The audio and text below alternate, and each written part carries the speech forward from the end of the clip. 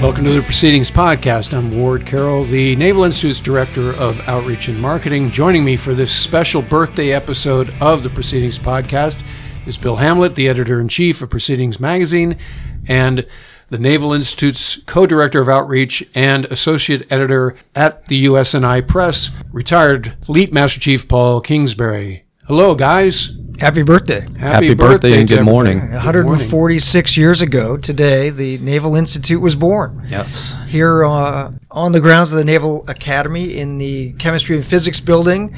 As noted in today's On This Date in Naval History, Lieutenant Charles Belknap organized the meeting.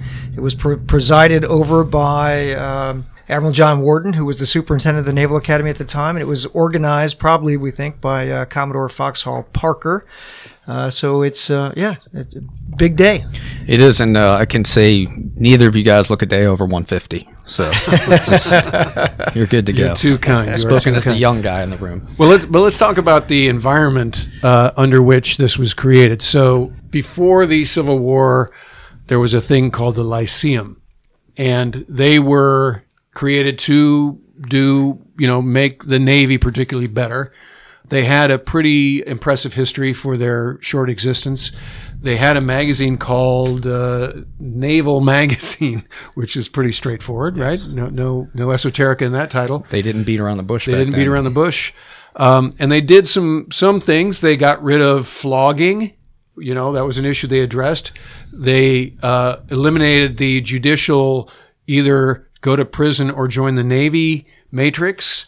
They started to create the FITREP system that, as we've talked about, the insurgents took to its next, what they called waiting for a dead man's shoes. So they were addressing the Navy's FITREP system. Basically, their issue was you want to have command before you have to retire. And it wasn't assumed that you would have command necessarily. There was no deliberate career path towards command. So they dealt with that issue. And when the Civil War rolled around, Annapolis and some of the other places that they had, what were they calling these things? Branches of the Lyceum all went away because people were concerned with more pressing matters called let's not divide the nation and let's have the Union win the Civil War. Okay, so we fast forward now to 1873. 1873, Worden, who had been commanding officer of the USS Monitor in the early 1860s, 11 years hence, he's the Naval Academy superintendent. But remind the people what the Monitor was. Yep, Monitor, ironclad of Battle of Hampton Roads fame, the famous clash with the Merrimack or the CSS Virginia. Which was a kind of a draw, but it was the first time that two ironclad ships met in combat, and so Worden was the commanding officer of that ship, and then 11 years later, he's an admiral. He's the superintendent of the Naval Academy, and the Navy is going backwards in time and backwards in technology. And there's this group of 15 officers here at the Naval Academy. They get together on 9 October, 1873 in the Chemistry and Physics building, and they have the first meeting of the Naval Institute. This idea that we need to create an organization dedicated to scientific knowledge for the advancement of the Navy. So I think, Ward, when we do our outreach briefs, this piece of history is important. So a couple of things that I think that I emphasize with Worden is the fact that before that Battle of Hampton Roads, right, 2 northern ships of sail are sunk by the CSS Virginia, right, in a matter of hours. And a third was at anchor and was going to be attacked, right? So that shows you right there that difference in technology, and Worden sees this, and then the 2 ironclads fight and there's a draw. And then the other point I emphasize is you got to think about what's going on around the world at that time that they see. So Britain, the world empire at the time, far-flung, they're starting to combine ships of sail with, this ironclad technology and blending steam propulsion so they can take advantage of the sail to get to where they need to go. And at the same time, they can leverage the modern technology and the defense that it provides. So I think Worden, that's part of the frustration. Worden sees this and sees the Navy trying to divest out of this technology. And, that's one of those key discussions that I think gets teed up. Well, so for members, who have access to our digital archives, which we tout quite a bit on the show as a benefit of membership. It's an amazing resource.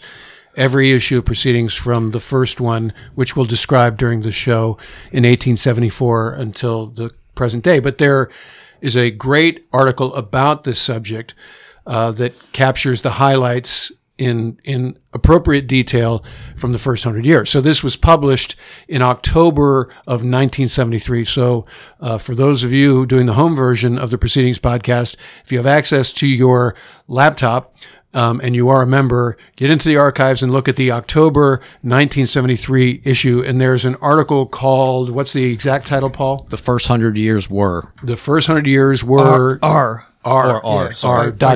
Captain Roy C. Smith, the 3rd U.S. Naval Reserve, retired. Yeah, October 73. So to this point that Paul was just talking about, and Bill as well. So I think it's important to read this passage because it really does set the tone for what we do now as well. So it says, as usual, after all our wars before and since, the immediate post-Civil War years saw an emasculation, good word, of the Navy that had been the key to victory. Where others profited from the Monitor and the Virginia, the United States not only refused to build new ironclad steam-propelled ships, but also sold off or laid up most of the fleet that had been the world's most powerful in 1865. At the time of the Virginia's affair in November of 1873, when the American public screamed for action against Spain, we could only muster a dozen or so wooden-hulled ships carrying muzzle-loading smooth-bore guns. These relics had a maximum fleet speed of about, wait for it, 4 knots. Their crews contained more foreign nationals than American citizens. So there is a great scene setter for the atmosphere that compelled these naval professionals, the 15 as we reverently call them, including Foxhall, Parker, Belknap, and Admiral Worden, to assemble on the early evening of October 9th, 1873. And as we've said, they met in the Chemistry and Physics building. In this article, there's a great picture of what the yard looked like at that time. Maryland Avenue is a dirt road that goes all the way to the waterline, and the waterline goes to about where present-day Michelson and Chauvenet are. You know, there is no mid-store parking lot. There's no soccer field or Dewey Field, no sailing center out there. There are piers, and what you'll note on the piers is there's an assembly of square riggers. There's one looks like a paddle boat, and then out in the Severn there, what looks to be a monitor.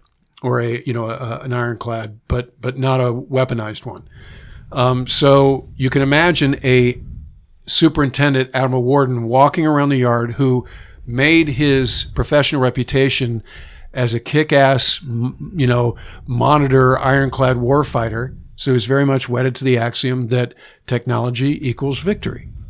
And now the irony is the public has not supported the recapitalization of the fleet. Certainly the Hill hasn't supported that.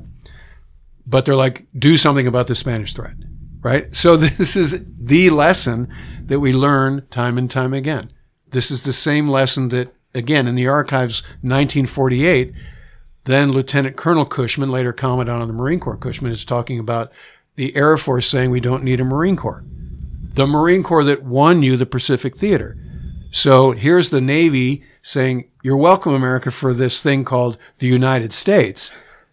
And now where's the support? It was non-existent. So under all of these atmospherics, the Naval Institute was created. All right, so the next progression then is they get together, right? This is the part I love, is this power of convening that we call it, right? So they get together and they start to discuss these matters of professional interest, they call it, right? Probably things that are frustrating them and where they can envision these forward. I think they're the thought leaders at the time. And the interesting thing I also find is they're on active duty, right? These aren't retired dudes that are off on the sideline going, there's one hey, academic in the 15. Right. But you're right. These are all active duty. I mean, obviously the names we've said, you have Lieutenant Belknap. What was Foxhall Parker's rank? Do we know? Commodore. Commodore, right. Yep. And then 1-star Warden. So the battle rhythm of what you were just talking about is somebody would write a paper. Yes. And then that person would present the paper. Yep. So I like that, right? So it's got this, I was thinking about this PhD defending my dissertation. So I just don't write this thing and throw it out there. I have to bring this up, present it to my peers, and then, and then they're gonna come at me with, I'm gonna have to defend my position. We're gonna debate. We're gonna discuss. And then from there, I think after that's done, that's when you get into the publishing part, when it's into the magazine and socialized even broader. Yeah, so they have 4 meetings in the first year, and at the end of the 4th meeting, they essentially have a stack of papers that have been presented, right? And then it's a question of what do we do with these papers? And then comes the idea, well, let's publish them, and they become published in the minutes and proceedings of the U.S. Naval Institute. Hence the name Proceedings, which is stuck with us. So it's the volume 1, edition 1 is, or number 1 is 1874, but although it was really actually printed in 1875. But as you said, Paul, that, these are papers that were presented publicly, as you mentioned, like sort of like a dissertation. And then, here in Proceedings, our readers and members know that our letters to the editor is called comment and discussion. It's not called letters to the editor, because the original, comments on an article were actual comments, right? It was comments and discussion. Somebody took notes on those comments that were made in the meeting when an author presented their paper, and then it was written down as sort of minutes of the meeting. So that term, comment and discussion, continues to this day, even though it's now more of a letters to the editor, which has expanded online into being, our Discuss platform with our online platform. Yeah, so I find myself balancing a lot of time, as I'm out presenting. I started to get heavily into champion the writing piece, and I've not backed off per se, but now I'm, there's a speaking piece of this too. So in our own mantra, right, dare to think, read, and then, speak and write, right? So the speaking goes to this discussion part. So it's not just, hey, write some pieces, get them out there, and then we're back and forth on the blogs, right? That's a piece of the modern forum. But this opportunity to get together, convene, someone proposes an idea, frustration, whatever it is, to either advance the professional interests of the Navy across things or enhance our understanding of the Navy, and then we discuss, that just makes the thought or the concept even stronger. Yeah, we talk a lot about one of the early articles, which was presented by Admiral Stephen B. Luce, or then I think it was Captain Stephen B. Luce, later Admiral, who became the first president of the Naval War College. And so as they attempted to scale this up, so 15 men meet in October 1873 here in Annapolis at the Naval Academy, and then they create branches in other places, including Newport, Rhode Island. And Stephen B. Luce is the president of one of those branches, the Newport branch. He has this idea and writes it in a paper called War Schools, which is published in, I think, 1885. And then he goes on to become the first president of the Naval War College after Congress sort of got the idea and said, yeah, we probably do need to have advanced schools beyond just undergraduate education. They have the funding for, and they create the Naval War College. And Stephen B. Luce, who had come up with the idea for it, is named the first president of the War College. Yeah. So you did jump ahead there. So Stephen B. Luce, his first interface with the Naval Institute is on 28 October in, the first year of his existence. So Stephen B. Luce is Naval Institute number 4. So they invite him to Annapolis to brief this paper. The War Stories paper did lead to the creation of the Naval War College, as you've said, in the mid-1880s. But before that, he was in the first issue of the Proceedings of the United States Naval Institute, talking about the need for a merchant marine training track. And he was Naval Institute member number 4. So he's sort of like Ringo joining the Beatles. Yeah. And so just because it's the birthday, and we were talking about, were they all active duty? In fact, they weren't. Again, this is from the article we were citing from October of 1973. But let's just say who was at that first meeting. So the founding fathers, as it says in this article, were not only a distinguished, but also a mixed group. In addition to Warden, Commodore Parker, and Lieutenant Belknap, they included Commanders Edward, Terry, and S. Dana Green, who'd been Warden's XO and acting CO in the Monitor, Chief Engineer C.H. Baker, Medical Director Phillips Lansdale, Pay Inspector James Murray, Lieutenant Commanders P.E. Harrington, J.E. Craig, Casper F. Goodrich, P.H. Cooper, and C.J. Train, Lieutenant Willard H. Bronson, and Captain McLean Tilton, U.S. Marine Corps. By the fourth meeting in December, the roster had grown to 36 members, including a whole bunch from Washington, D.C. at that point. So there you go. It's set, and then they invite Worden. Worden briefs this Merchant Marines idea. Luce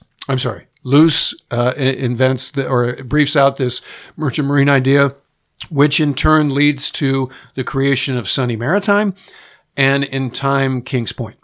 And then more impactfully to the U.S. Navy Marine Corps, they created the Naval War College, of which you've already mentioned, Bill. Stephen B. Luce is the first president, based on his article, War Schools, which Paul and I use as part of our brief when we go out to the fleet and talk about impact, outcomes. From the very beginning, the Naval Institute is about outcomes, not an alumni association, not leg affairs per se, although these guys were legislatively savvy, right? How do you recapitalize the fleet? Well, you better know how budgets are, built and come about and passed and so forth and so on. You can't be recklessly naive of these matters. But these guys were not politicos.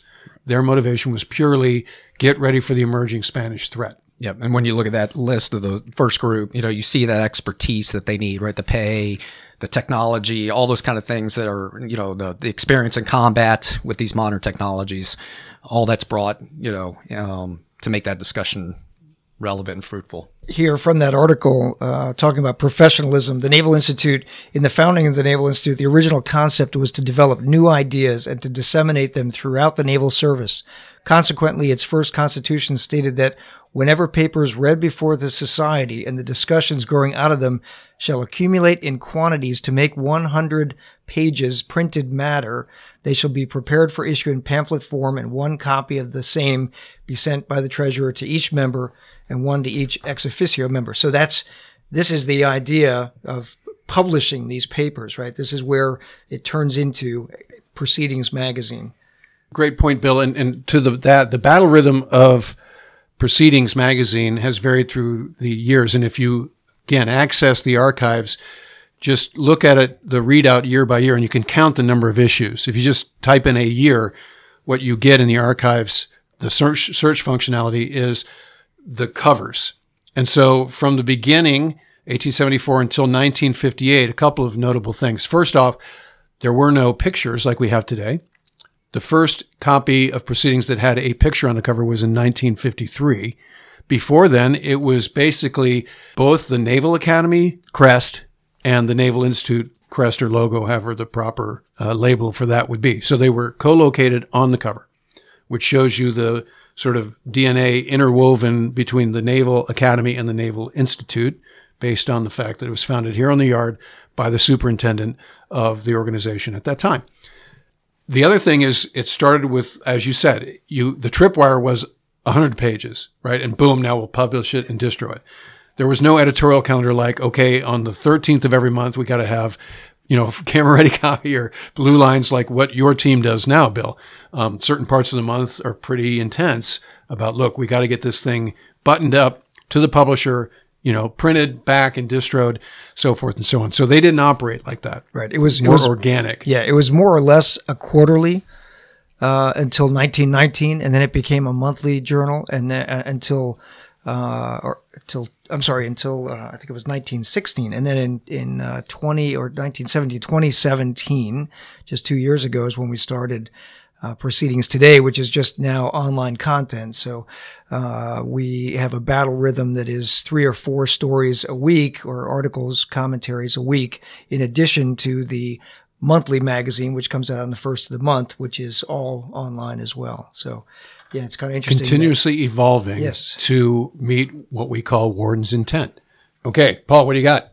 Well, I was going to throw over to Bill on this. I wanted to cover down on the history of the press, but before that, we get into the kind of first, how did the essay contests come around? Because that's covered in the article as well. The need or not need, but the opportunity to offer essay contests around that we still do now. Yeah. So.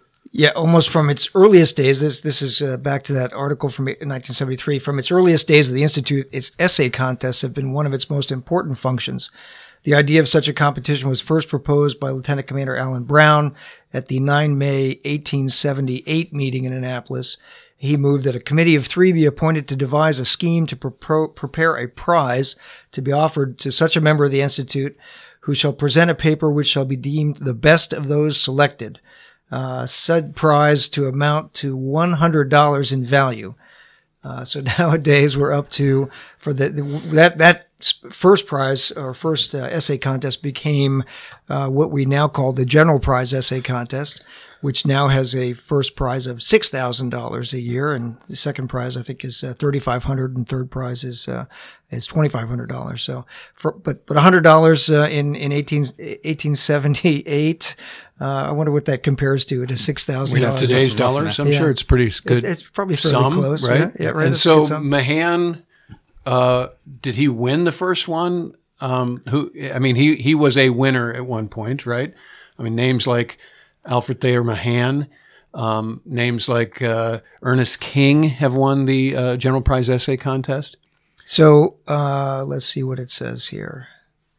Who was the winner? Lieutenant Commander Alan Brown, who suggested the contest, was first place, and then 2 honorable mention papers were those of Lieutenant Commander Caspar Goodrich and Commander Alfred Thayer Mahan, a good omen for the future. Right, and I think Mahan won it in a subsequent year. So, these are the great names. They have statues, their names are on buildings. This is the heritage of the organization and what we preserve to this day, which is outcomes. Things like most recently, we had an article about, and get me the time frame right, Bill, here, but the how we'd wandered off from the traditional Navy jack on bows of ships, and it had become sort of this "Don't Tread on Me" flag. And somebody flagged that was improper and not historically in accordance with our traditions. And as a function of that article, we can lay claim to the fact that the Navy went back to the Navy jack. Went back to its jack. I think that was appeared in Proceedings in August 2018, and I think by November last year, the Navy had gone back to the traditional jack. So, that's a small thing, right? But a thing nevertheless. We've done things recently about the need for aviation bonuses as a retention tool. And as again, we're not saying cause and effect, but it does set a tone where subsequent to that article and a podcast discussion about that topic, the Navy sends out an instruction about a new bonus structure, and so this is where day in and day out we're dealing with serious matters.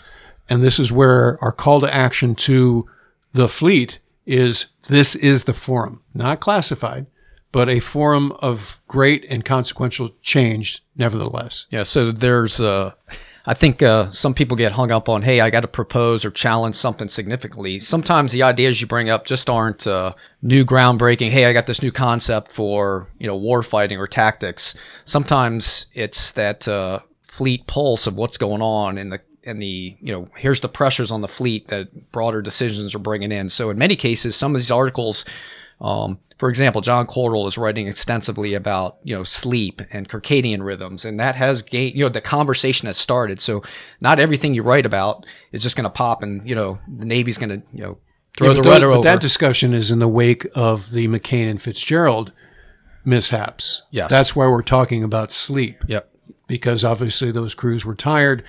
It's sort of the surface warfare source of pride to deprive yourself of sleep and stay on the bridge forever. And so what are the traps of doing that? So that's why that conversation, it is, as you say, it's not a direct tactical thing, but it does affect safety, readiness, so forth and so on, right? So these conversations are having. They're going after the culture piece, right? So, and culture takes time, right? You got to, explore and discuss and debate the value and belief systems that are under there and kind of, hey, here's why these are misplaced in a modern Navy. Maybe back. And how did we get here? That's right. Why are we sleep deprived? That's right. Why do we do the things we do? Is it a manpower issue? Pattern? Is it just a cultural issue? Is it a Fit Rep 500, thing?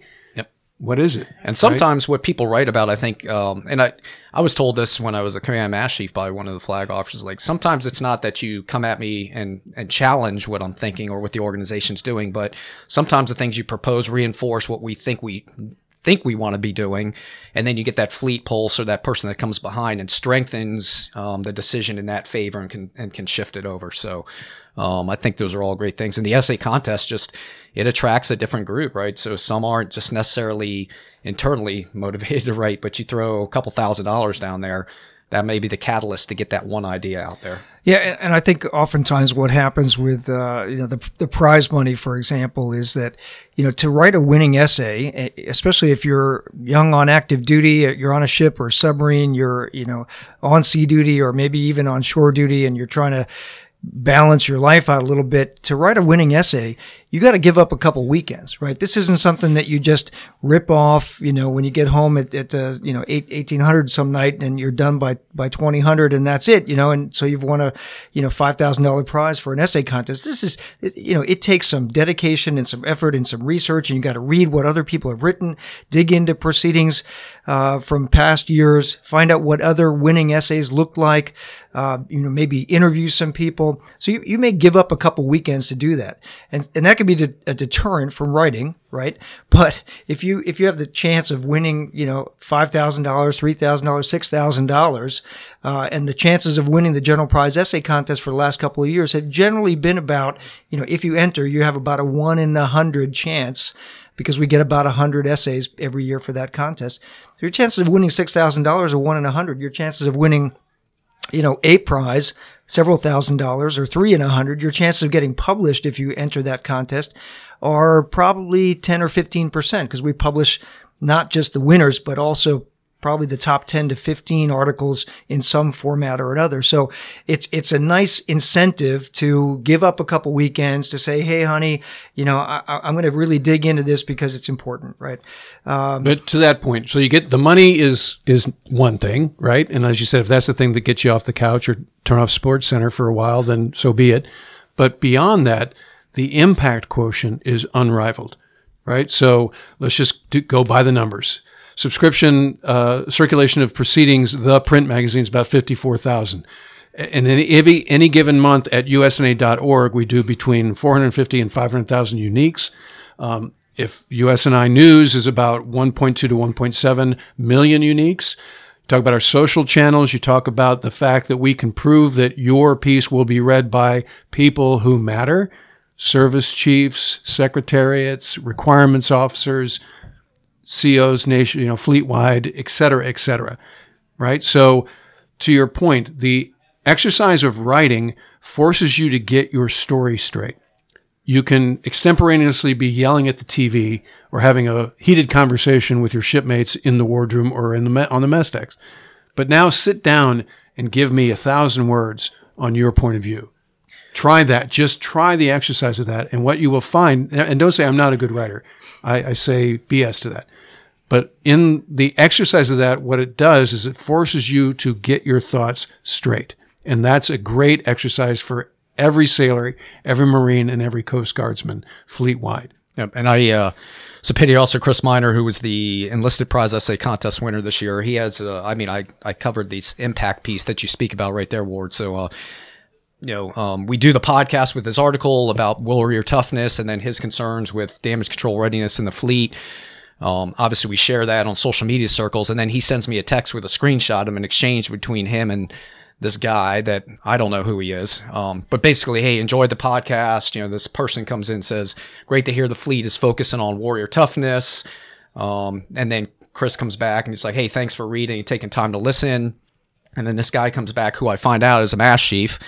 Comes out and says, hey, yes, had a great discussion and showed this to the SecNav this morning. Hope, and encouraged him to read it. Hope he gets a chance to read it soon. So within a matter of a week, you win an essay contest, come on a podcast, and now a mass chief has connected you. Not only does the mass chief resonate to your article and give you kudos, but now he's talking to the Secretary of the Navy and encouraging him to read that article. So that's, once again, that's powerful on the reach of that writing. Yeah, so 2 years ago, the General Prize Essay Contest, I think it was second prize winner, was an article, a hard-hitting article, and it was written in the wake of the Fitzgerald and McCain collisions. It was called There's Rot in Our Hulls by Lieutenant J.G. at the time, Daniel Stephanus. who has written a number of other articles and won other prize contests with us. But his piece was, he was a surface warfare officer. He was recognizing some of the problems that led to the collisions of those two ships. He wrote a very, very hard-hitting piece. And then the chief of naval personnel, now the VCNO, Admiral Burke, reached out and said, I want this guy on my staff because we got some problems that we have to solve. We have some personnel issues, training, education, career path issues. How do I get this kid on my staff? And so for the last 2 years, or a year and a half, Lieutenant Stephanus has been working on a high-level team that's been proposing solutions for the Chief of Naval Personnel and reporting directly to Admiral Burke. Over the years, and Pete and our CEO Pete and my predecessor would tell you stories of the many speechwriters for CNOs, commandants of the Marine Corps, secretaries of the Navy, secretaries of Defense, who have been proceedings authors, right? Because often when they get to that position, they go, hey, I need a really good speechwriter. I haven't had to have a speechwriter before. I've always sort of wung it, or I've had a staff writer, whatever. But I need somebody who really can write at the strategic level and get points across and do it quickly, right? And so they often reach out to the senior staff here at the Naval Institute and say, I'm looking for a speechwriter. Is there a lieutenant commander, major, lieutenant colonel, commander, captain level who writes a lot, who writes well, and is consistently sort of on the edge of where the Navy or the Marine Corps needs to go. And, there are dozens of examples of, senior level speechwriters who have been here. So whiners need not apply, right? I mean, this is a cautionary tale. If you're writing just to complain for its own sake, then you probably don't want to enter the forum in this way.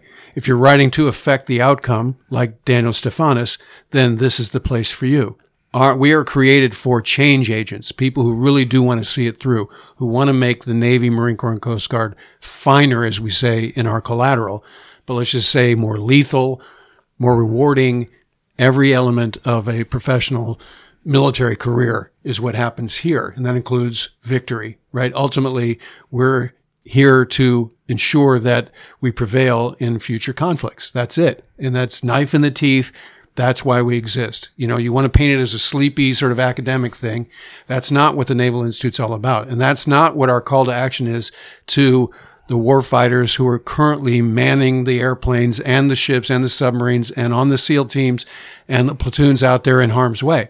This is your organization. Just like the three of us were actively involved when we were on active duty, now we sort of manage the forum so that those who followed us can do the same thing. And again, the motivation, as we've stated with our brief history sort of setup here on our birthday, the 146th birthday of the Naval Institute, is this is an organization that has created outcomes that have made the Navy, Marine Corps, and Coast Guard finer, better. And so now this is your call to action to do the same thing. And we live, as Bill described, the means by which we get word out to the fleet has morphed based on technology and the way that media goes these days. We are catching up fast. As we've talked about on the show, we launched the redesigned website last spring, and that has just been a logjam that was freed up. And now Bill's team does content battle rhythm now in a way that's more immediate. And, it's not just a repeat of the print magazine each month. And we're just getting started on how, we're doing, just so the audience knows, we're doing strategic planning. We started yesterday. We have it this afternoon and tomorrow. That is all about warden's intent. Members be of good cheer, and potential members. Your Naval Institute is not satisfied that we're doing the mission right, in spite of all of our successes subjectively, objectively, metrically so far. We're shifting into the next gear. We're in Studio P today because Studio C is a loud mess because we're building the conference center. They're actually starting with jackhammers and everything else. Yeah, I was gonna say that Studio P for Paul's office, and we've got Whiting Turner construction team is here in force. There's backhoes and there's jackhammers. tearing down part of the building, an overhang out there. They're ripping up parking lot. They're starting to put shovels into the ground. I mean, this is real. We broke ground, ceremonially a couple weeks ago, but the real construction is underway right now, and it's a bit like being in the shipyard. It's kind of fun. My staff is looking out the window, looking at what's going on out there. The building's shaking. My building's shaking. Yeah, the building is I've shaking. taken the pictures off the wall so they don't shatter. Yeah. Seriously. But it's kind of fun. And this is, and Pete mentioned this yesterday in our strategic planning meetings. Somebody asked him, do you really believe that this thing's going to be done, the Jack C. Taylor Conference Center, by Christmas time, probably actually a little bit earlier than that, of 2020. So 14 months from now, is the projected end of construction. And Pete said, yes, because the contract is written so that if Whiting Turner doesn't have it done by then, they start to lose money. So, they're motivated. It's an $8 billion a year company, a big construction company with a good record of getting stuff done, on time, getting the ship out of the yards on time. And this is where having a CEO who, when in uniform, managed massive budgets, like the budget for the Iraq War, comes in very handy. Yes. Definitely. I wanted to add just one thing to anybody out there who has not written for Proceedings yet or has not written for our blogs. If you've thought about it, but I'm not so sure if I'm good enough, or I wasn't an English major, I wasn't a poli-sci major. Do it, right? And I have a team of, the total editorial staff for Proceedings and Naval History and the blogs is 6 editors. My total team is 10 people, including 1.5 of them are administrative people. So it's a very small staff, but the 6 editors, and I'm really proud to say that we get these emails constantly from young authors, petty officers, JOs, who write for us, and then they send us thank you notes, and they say, hey, Jenny was fantastic. She took my 3,000 words, cut it by 700 words, which I thought was impossible, and actually made it better in the cutting process. And it looks beautiful in the magazine, thanks to our design team. But that is what we do, right? And we do it because, as you mentioned, Ward, you wrote for Proceedings. Paul, you did as well. And I did as a lieutenant and then on, and I was always amazed that the editorial team here took my rough draft and turned it into something much better. So we're not looking for, beautiful prose with incredible vocabulary words. We're looking for the ideas of people who are in the sea services about how to make the sea services better. Whether it's a tactical issue, whether it's a platform issue, a technology issue, a personnel issue, a leadership thing. I'd point out, in the October issue of Proceedings, there's a great leadership forum piece by a young Marine, which is one of the better leadership. I mean, leadership forum's always good, right? And it's evergreen because you always need to be reading about and thinking about and learning from other people about leadership. But this one particular one is just one of the very best ones I've read in quite some time. It's a fun read, and it's just called "Micromanagement is Not an Option" by Captain Michael Hansen, U.S. Marine Corps, starting on page 72. It's a terrific read. Gives his perspective before he was in a leadership position. Well, when I get to be a platoon commander or when I get to be a company commander, I'm not going to micromanage my guys. They're real men. And then he gets in front of the formation, and he goes out in the woods, out on patrol for a training exercise. And some of his guys don't bring some essential pieces of gear because he didn't inspect that beforehand, right? And then his company commander goes, hey, what's up with your platoon? How come you're not squared away? And he realizes, oh yeah, there is a reason that you have to do some of these inspections. You have to get down in the knickers until they prove that you can trust them, right? And that's that's a timeless lesson that we've all learned about, well, I'm going to trust my guys to take care of this. And then they let you down once, and then, you don't do that again until they've proven to you after 3 or 4 times that no, they really know what they're doing and they know what you expect of them. Anyway, it's a terrific piece. Well, it's prescriptive, right? I mean, so if you're currently a second lieutenant in TBS, you probably should read that article. You should read it. Yeah, definitely. It's a great segue because as we come into the late 1800s, right? So Proceedings is established, the Naval Institute is organized, they're doing good stuff. We've got these essay contests that are going on, and a lot of the topics of discussion that are in the professional interest, including probably leadership suggestions, are captured in those pages. but there's a gap identified at this point, right? So there's a realization like, hey, there's a body of knowledge here that we probably need to get into some books, right? At the same time, the Navy's not going to invest in this capability. The civilian side press isn't interested in it. So guess what? De facto, here comes along the Naval Institute Press. So the Board of Control authorizes the establishment. They see the win-win. Naval Institute Press basically gets established and becomes the de facto university press for the U.S. Naval Academy. And they start to publish these books that are focused on, hey, let's talk about some of these leadership tips about micromanagement or whatever it is at the time. So not only is it books on naval history and kind of more technical matters. Seamanship and navigation. That's right. Yep. But 1902, your first Blue Jackets manual comes out, right? There's once again, there's an appetite and an understood need to produce these guidebooks and these professional books to help naval professionals improve. And then that only evolves over time. You create watch officers' guides, you create naval leadership. And today, you can see the cadre, and that's one of the rewarding parts of what I'm doing now is, we continue to mature those books, evolve them, align them with service needs and, philosophies and strategies with leadership development.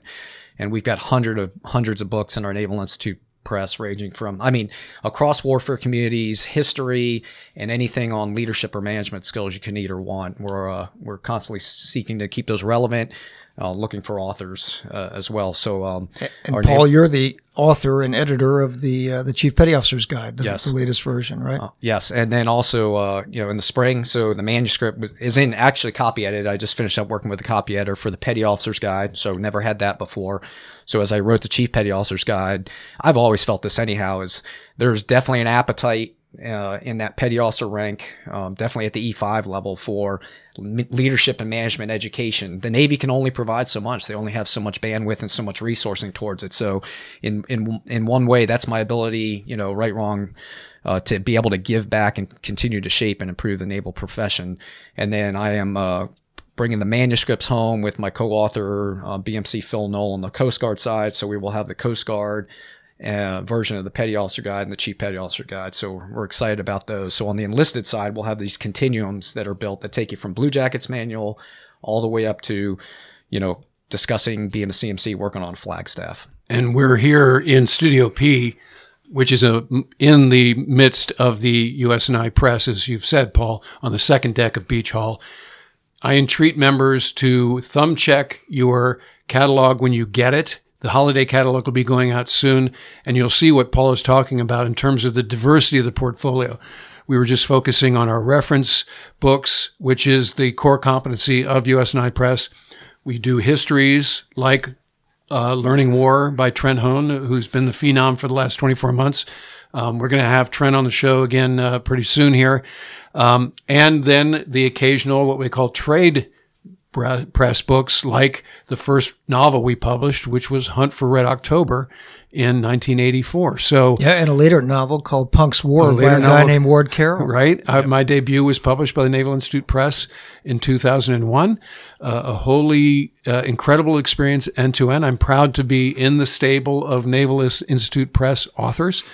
So this is part of the portfolio of the Naval Institute. And then the last sort of new element is Dead Reckoning, which is our graphic novel imprint, which is not quite reinvented, but certainly supplements the offerings coming from the Naval Institute. In fact, the team from Dead Reckoning just got back from Comic-Con. So if you draw that line, it goes from the Naval Institute and Warden to Comic-Con in New York City. That's very exciting. That's impact that Warden could have never imagined, but is wholly in keeping with his intent. So great stuff. All right. So we're running out of time. I would just go back to part of that 1973 article, The First 100 Years of the Naval Institute. And I think this is a great way for me to wrap up my comments here. In its 100 years of existence, the Naval Institute has steadily adhered to its mission, the advancement of scientific, literary, and professional knowledge in the Navy. Advancement, of course, does not mean preserving the status quo. It means progress through the service-wide, indeed even national and international dissemination of new ideas.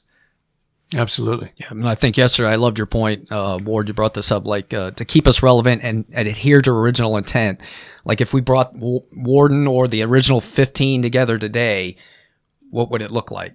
You know, what would they do with what they've got today? How would they carry out their mission? That's right. What means would they use? That's right. So as we continue to evolve and use modern tools of technology and reach and expand the audiences, it's exciting to be a part of this team. And then the atmosphere I see is very similar to that 1873, right? We're reposturing, we're back to peer competition, right? A lot of those same frustrations with resourcing and kind of, organizing, manning and training the Navy to what it needs for what thought leaders and people are seeing is the next, what naval warfare looks like. I think you can't parallel that anymore either. So at once we leverage our heritage, right? So what you just said, in fact, Pete called me on it at the strategic planning yesterday to sort of say, make sure that what I meant wasn't we would chuck our history. Yep. And that includes a print version of Proceedings right now, which is basically the flagship and continues to be the flagship and is basically the message board, the program of record.